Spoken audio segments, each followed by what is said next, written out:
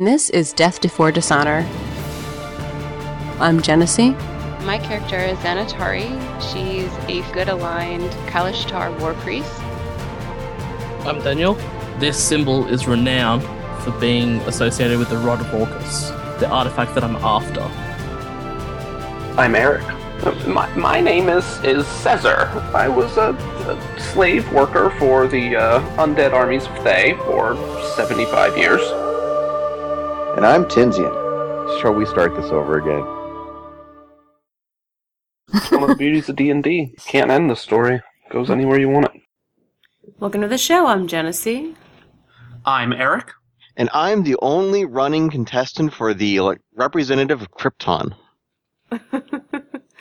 Yay! The delegate from Krypton has arrived. And this is Death Before Dishonor. Today is Friday, March 7th. This is episode 140 in a weekly series following a group of friends playing Dungeons & Dragons, hosted by the Grey Area Podcast. It's been a couple weeks since we recorded, and so I'm just going to toss it to Tinsia and let him catch us up on where we are currently. So good luck, Dungeon Master. You're a go. I'm actually not going to be catching us up tonight. We're going to be doing something a little bit different since Thorn is stuck in the real world. So, been batting around the idea of exploring Xanatari's mind for a little bit. Recently, she's been having to, plumb the depths of the Kalashtar hive mind, as it were, looking for some past information and things of that nature. So I thought it would be kind of neat, since we really can't do a story episode without Thorn being here properly, at least for picking up where we left off. So I figured each of us would work up some sort of random story that might occur, would have occurred within the Kalashtar at some point in time, and thus be included in the hive mind. It doesn't necessarily have to pertain to Xanatari. In my case, it actually may or may not. I haven't quite figured that out, but it's something. As far as my story goes, if everyone else wants to join in at certain parts, then feel free to go ahead. But otherwise, I'm thinking that the point of this episode is going to be maybe an episode or two prior to this one, as the party is returning to Winterhaven from out in the fields of the Ziggurat. And Xanatari was kind of distracted and sitting in her saddle and just kind of riding along. Well, I guess it might be interesting to see what might have been playing in her head. Does that work for you, Xanatari? Yes, definitely so. Okay. Which of you would like to go first? And I think Thorn's going to be tossing his in at some point in time, maybe first place in. Probably first place in, yes. Okay. Oh, God. Fine, I'll go first. I'm totally unprepared. I'll do the best I can, though. If you want me to go first, I will, but... No, it's fine. Mine's fairly short. Okay. So, Xanatari is riding along, and considering the fact that she's about to, visit Winterhaven, kind of wrap up affairs, and then go to the Kalashtar, I guess just reviewing the things that maybe they've been through as a party, and, wondering what the Kalashtar as a people are going to make of the adventures we've had, and some of the memories they're going to have to sift through over time. She's reviewing some thoughts of her own about, obviously she knows the stories of all the other Kalashtar and those who have gone before her, even her current friends, because it's kind of the policy to share those memories. And I guess she's feeling slightly insecure about about some of the nature of some of those. And so she's thinking back, what's the earliest memory I can recall, as a child? What is one of the first things that I can remember, just gathering from the collective mind? And so the first thing she can remember is more of a classical origin story of the Kalashtar, and it is told to children, and it's sort of a memory that they've all shared as an experience of where the Kalashtar came from. So it's a folk tale. In the world of Abir Torel, one day, 3 races of the many races that were created on the Earth, not Earth, but Amtorel, happened to be invited to this large feast. And as all the people of this entire planet are invited to this feast, we're going to focus on 3 different races. The Drow, the humans of the time, very early humans, and the Quarry, because at this point the Kalashtar were not fully formed as a people, and they have gathered this from the earliest memories of the Quarry. So one day, Liliara, who is the Quarry of the time, Ranurar, who is a drow, and Bru, who's human, all go out to dine at this feast that's being thrown by Terrell. And Terrell has some consciousness as a planet at this point, their mother planet. And they go to dine, and the mother planet waits for their return to visit her consciousness and tell her what happened. So Rarar and Bru are rather selfish and greedy and new to the planet. They've decided to enjoy everything that they can get from it at once, and they enjoy this great feast that's been prepared for them. They have no thought at all to saving any of it to take home, any of these memories or any of this food or anything of the experience to take home and tell to their mother, Terrell. But while this is happening, only the Quarry, who is Liliara, is remembering that Terrell is looking forward to having a discussion afterwards and finding out what they think of all the bounty that she sort of created for them. And so as every dainty dish is brought around, she is thinking very hard about the taste of it and the texture of it, and trying to, remember the colors and the smells that come from every single dish that goes by, and that she might bring this back to have Terrell share in the treat. On the return, the mother planet, who's kept watch for them all night long, says, "Well, children, what have you brought home for me? And tell me of your experiences." And Rarar, who is the drow and the eldest, actually says, "I brought nothing home for you. I went out to enjoy myself with my friends and not to fetch a dinner for my mother." And Bru the human says, "Neither have I brought anything home for you, mother. You could hardly expect me to bring a collection of good things for you when I merely went out for my own pleasure." But Liliara said, "Mother, fetch a plate and a piece of paper and sit down, and you can see what I've brought you." And shaking her hands and thinking very carefully and reclining backwards, she brings up every memory that she's had of this meal, and even the pieces that she's saved, and shown this choice dinner that's never seen before. And Terrell turns to Rar and says, "Because you went out to amuse yourself with your friends and you feasted and enjoyed yourself without any thought of your mother at home, you're going to be cursed. And henceforth, you're going to despise the rays of the sun, and you will be hot and scorching, so you will seek a place to hide from them and retreat into the earth and cover your head." And that's why the drow live underground to this day.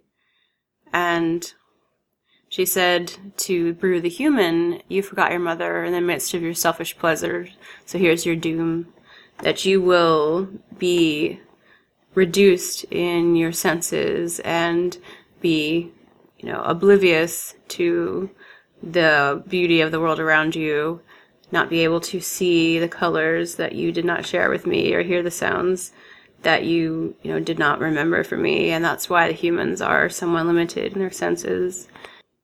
But she said to the Quarry, Liliara, "Daughter, because you remembered your mother and kept for her a share for her own enjoyment, you shall be, ever cool, calm, and bright of mind. And that is," she said, "you will always be called blessed." And that's why the Quarry went on to be able to form the Kalashtar and have some of the gifts that they've been given. So that's for one of the first memories she has as, a folk tale, if you will, of the people and how the Quarry ended up forming the Kalashtar. Now it's time to hear from Thorn. Thorn's thoughts on a historical tale from the Kalashtar. So, one thought that maybe at the hive mind of the Kalashtar is that every 100 years, hundreds of shifters converge together on a day where the stars and the moon are at their brightest. On this night, towns, villages, and cities bar their doors, and keep their windows open to catch a glimpse of the great beasts, their fur reflecting the starlight, and their howls chilling the blood of all that hear them. The hunt lasts for 4 days, resulting in many dead wild animals and domestic animals. And on the 4th day, a great chorus of howls arise from a hidden place in the forest. Kalashtar once stumbled upon this meeting place and concealed themselves out of fear and self-preservation. What they witnessed was that more than just the fulfillment of some primal need, but it was actually an election of a new set of alphas for each pack, and their apex, who will become the king of all shifters in the realm. The hunters strive for 4 days to prove their worthiness of a role, bringing their kills to the elders of the pack. The entirety of the event is gruesome to behold, with many sacrifices made to nameless wild gods, until one is chosen to succeed. That one is chosen by having the largest and grandest kill, as well as being selected through the calls of the wild gods, which are channeled through the elders. The Kalashtar witnessed the crowning of the most recent king, which happened probably about 50 years ago, as well as the alphas for each pack. And afterwards, after all the sacrifices are made, there is a great feast to ensure that there is no waste from the great hunt. The Kalashtar fled from the forest and returned to the Kalashtar tribe, where he shared this gruesome and awe-inspiring sight of how the shifters live and commune between clans. That was excellent. Okay, well, moving on. The Kalashtar, in the past, developed much as any other sort of tribe. They had their Neolithic periods. They had their periods where they worked with stone. They hunted, they gathered, they learned skills, and were moving on.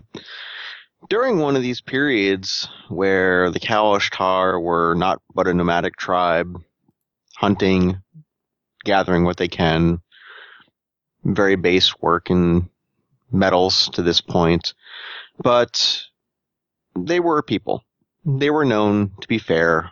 They were known that even those who weren't Kalashtar, should they fall into one of the raiding parties of the Kalashtar while they were out hunting, there was a chance that the outside person would be able to walk away that day without too much insult.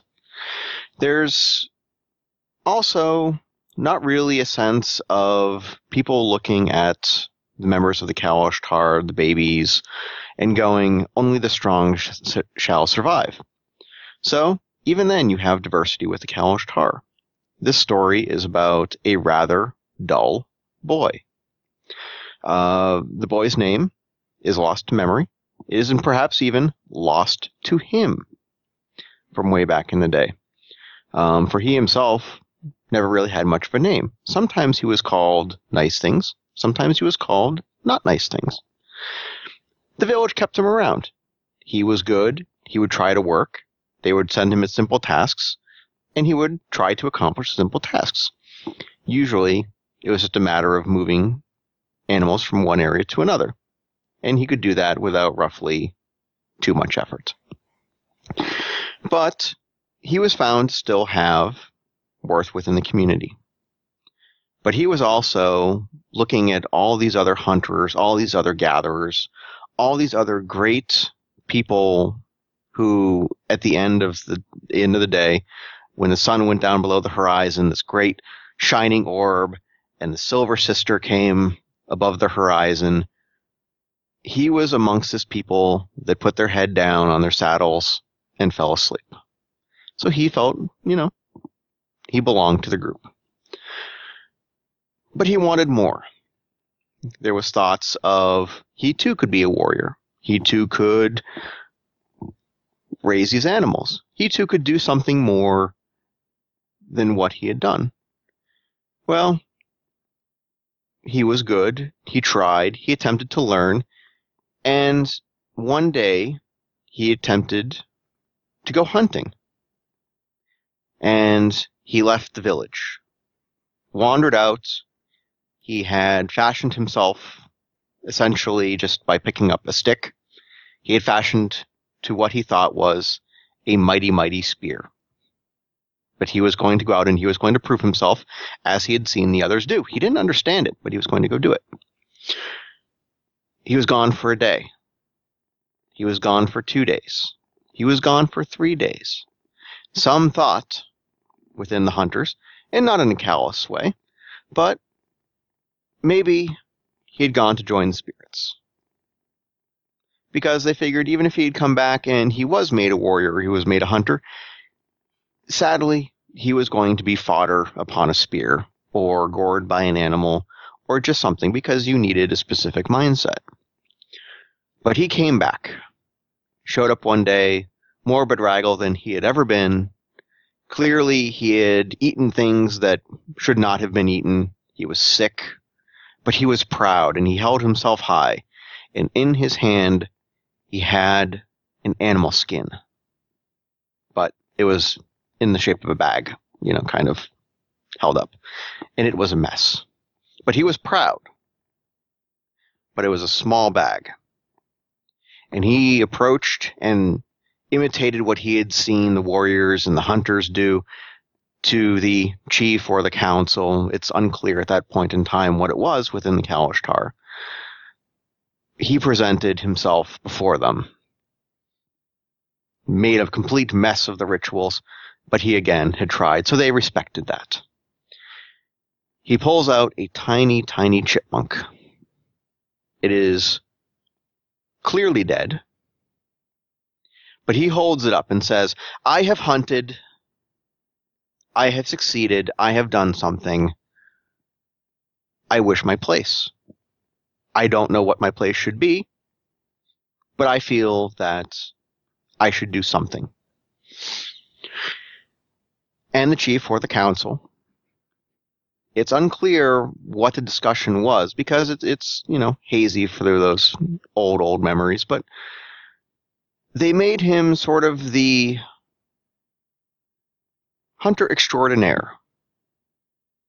And he was sent back out of the village by himself, because in his hunting, he had also apparently gone through a series of bushes and, brambles and whatever had collected.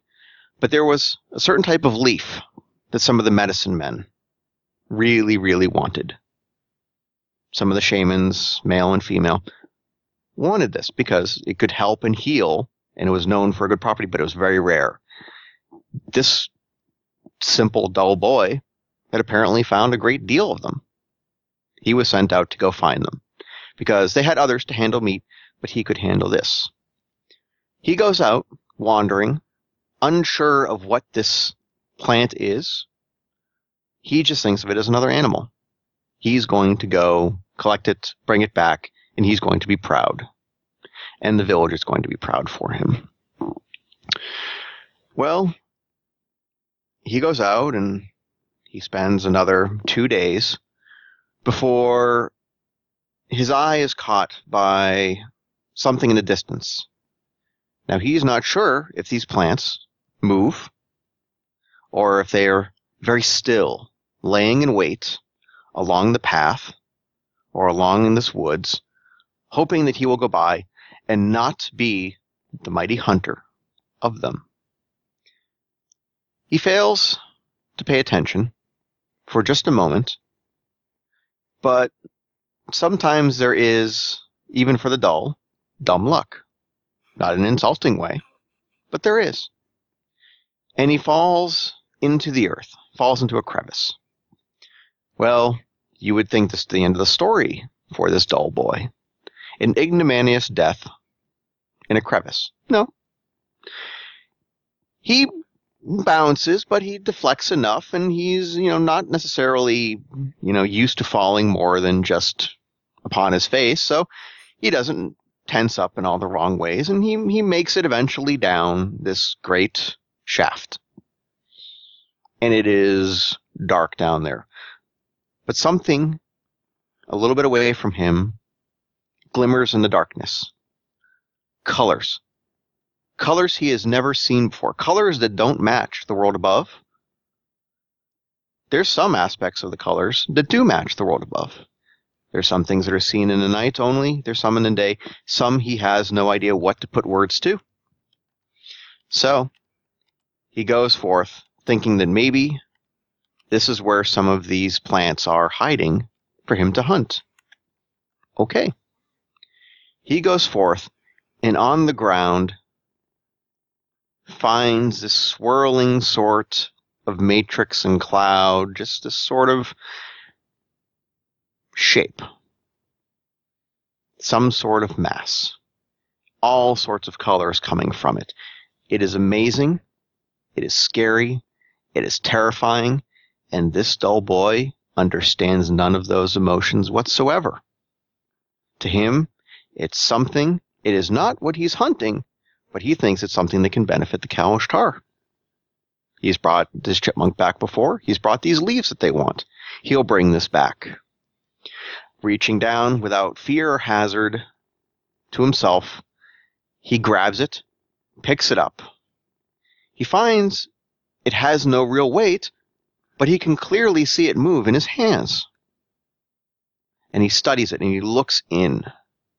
And this dull, dull boy sees the wonders of the universe.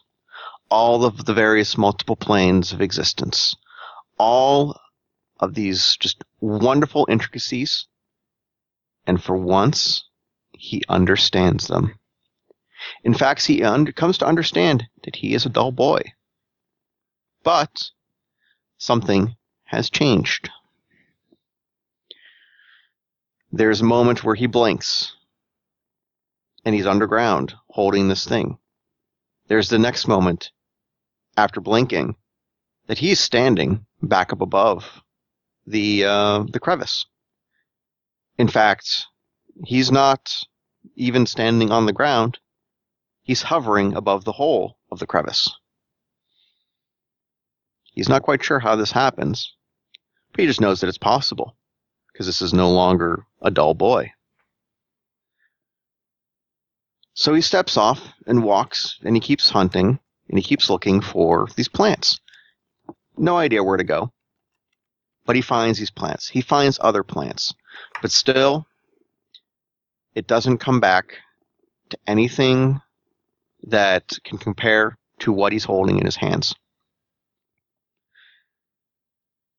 He's gone from the village for well over what we know as a month.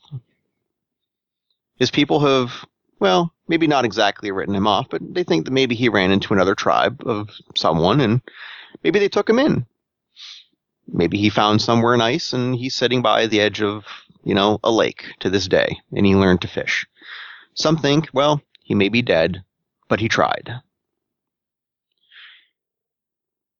For you see, when he comes back,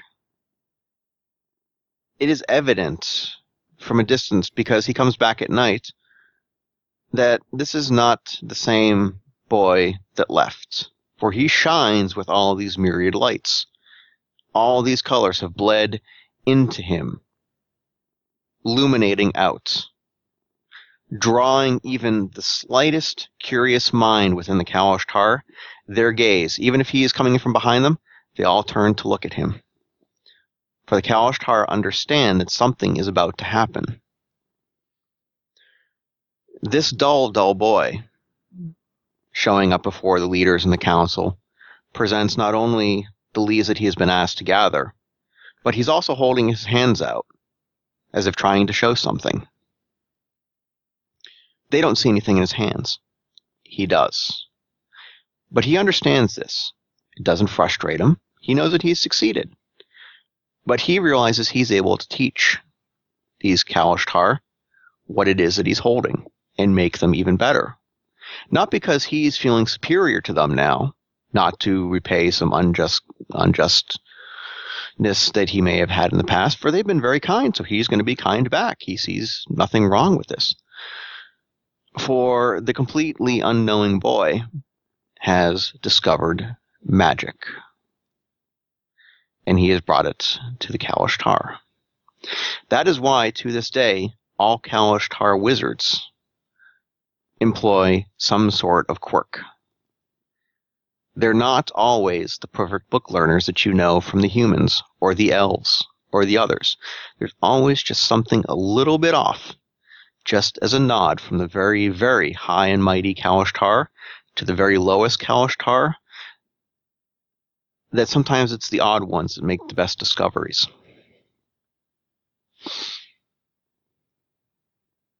And that's the end for mine. Cesar, would you like to get this? I've got something, sure. I thought you were going to say, by the way, that all the wizards are dull. I thought he was going to say, all work and no play, the Kalashtar doll. All right. Mine is it's less of a sort of a folklore, self-Kalashtar history thing. It's more of just a kind of like a something that one or a few of the Kalashtar experienced and brought back to the group of sort of something else in the world. It's just an interesting tale that flits through Xanatari's mind. Here we go. I sort of wrote it out, so bear with me if it sounds red, but I'll see how we can do. All right. Many leagues away, a clan of dwarves lives near the port city of Daslogr. The city is perched atop a massive cliff ringing the harbor, but the dwarves had established themselves there long before, though not at the heights of the cliff. They had carved out an extensive cavern system at the foot of the cliff where it meets the sea. In their efforts to expand their habitat, they eventually had to dig below sea level, leading to some interesting issues when the tides came in. A special group of dwarves were assigned to manage and maintain these spaces, forcing them to adjust their sleep schedules as the area experienced 2 high tides per day. So they sort of had to be up with the low tide and resting with the high tide. So sort of a double cyclical sleep schedule. This assignment, this special group, it was handed down from parent to child, so it was inherited in this dwarven clan. And over the generations, this specific group of dwarves that had this assignment, they're now known as within the group as tide turners. They found themselves wholly adapted to a completely different way of living just due to their adjusted sleep. So that's sort of the background. So flash forward to just about a century ago, so not too long. The city on the cliff, Daslogr, was thriving, and it had established a thriving trade with the dwarves below. They had a very sort of symbiotic relationship back and forth. One helped the other. No hostility at all. As often seems to happen when things go well, tragedy did strike. A horde of goblinoids invaded the area, threatening the lives of those in the city. Though not large in number, they were led by a bugbear sorcerer who had an extremely powerful artifact, allowing him to force anyone near him into a deep sleep at his will. The city still attempted to fight back the onslaught, as you can imagine, not wanting to give up, without a fight, but initially were unable to overcome this bugbear's mighty ability. They quickly sent word to the dwarves below, who immediately provided assistance to their sister city. Their troops met with the same difficulties, with one exception. A few of the dwarves found themselves immune to the sorcerer's artifact. It was quickly realized that these select few were all tide turners. Apparently their modified sleep patterns went unaffected by the magic taking out those all around them. The rest of the tide turners went forth to meet the enemy, and though the ensuing battle was long and hard fought, they managed to beat back the attacking horde and slay the bugbear sorcerer. They destroyed this artifact of sleep, lest its powers be used again for evil ends. The remaining tide turners were celebrated by all, both in the city above and in the caverns below, for saving them from, certain destruction from this invading force. And to this day, a representative of the Tide Turners is always included now in the board of officials governing the city above.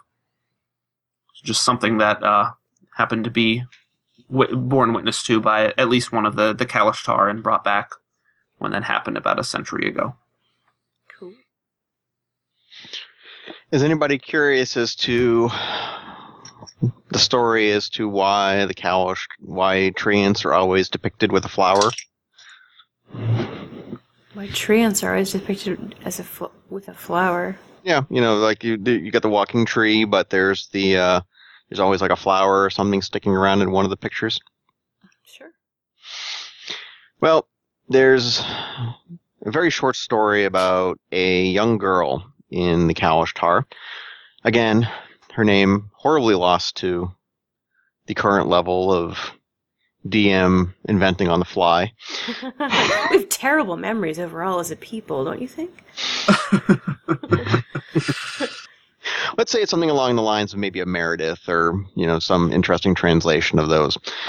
But the Kalashtar had settled down. They're more starting to build cities. They've had a couple that have been built, and this is kind of a nice one. But everyone's got their house, and this little girl is outside, and she's been taught how to scoop out some earth, put some seeds in, cover the earth, water it. Basically, she's learned that, from Mother Toril will come, if you share with her, to go off your story originally, Xanatari, that she will return good wishes, or she will return good thoughts, or if you share, she will share.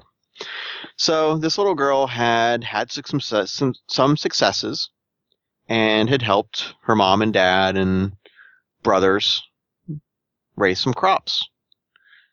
Well, she was still at the age where things went bump in the night and there was scary stuff, but one day she was planting and she found a purple seed. And she didn't understand why that seed was in there, but, well, it was a seed, so seeds go in the ground. She planted it in, and within a week of tending, a very pretty flower appeared. And she was very, very pleased with this one. It wasn't a weed, because she'd been told what to pull. Nobody else seemed to mind the flower being there. They all thought that it was very pretty, and how can we get one? It was all very impressive. And she nurtured it, knowing full well that, this flower would not last beyond the current planting season. But, she had hopes that maybe she'd be able to find a way to get another pretty flower, because this was really nice and special. Well, there was some sort of emergency that happened and required the evacuation of the city. Well, she could take a very limited amount of stuff, but there was a chance she was not going to be able to come back. This worried her. This caused her much crying and many problems. And she wailed and she fought and she thought about picking the flower. At least as she went away, there would be, something that she could hold to remind herself, really, aside from her parents and family. But she was afraid of going back then to the city if the flower wasn't there, because, there could be destruction there. She knew bad things. Well, she had fretted enough and cried enough the night before that they were to leave very early in the morning, that Mother Toril decided that this little girl and these people, the Kalashtar, being forced from their homes, needed something to go with them. And there was a rumble in the garden. Steady rumble. And then it was a rumble as if the sound itself was trying to find the surface of the garden. Everyone being so preoccupied with having packed and kind of afraid of whatever it was coming along, didn't pay so much mind, but the rumbling sound actually put the little girl to sleep. In the morning, they all hustled her out before they could wake her, and, had her covered up and everything, and they ran. Well, nobody is sure how much time had passed, but by the end of that day, they had set up their tent. They had made their distance. They went to sleep. In the distance, they had been hearing that rumble behind them. They thought that it was whatever problem was being caused, whatever was forcing them away. In the morning when they woke up, though, they found there was a semicircular, disturbed patch of ground exactly behind the tent where their house would have been. And in that patch was that very pretty flower. Nobody knew how it got there. Nobody saw it get there. I mean, there were tents all around, but still spaced out enough that, the flower was there. Oh, the girl was overjoyed. She just said, I'm not going to pick it, but I'm going to look at it. I'm not at home. This is home for the moment, but we're going to be moving on.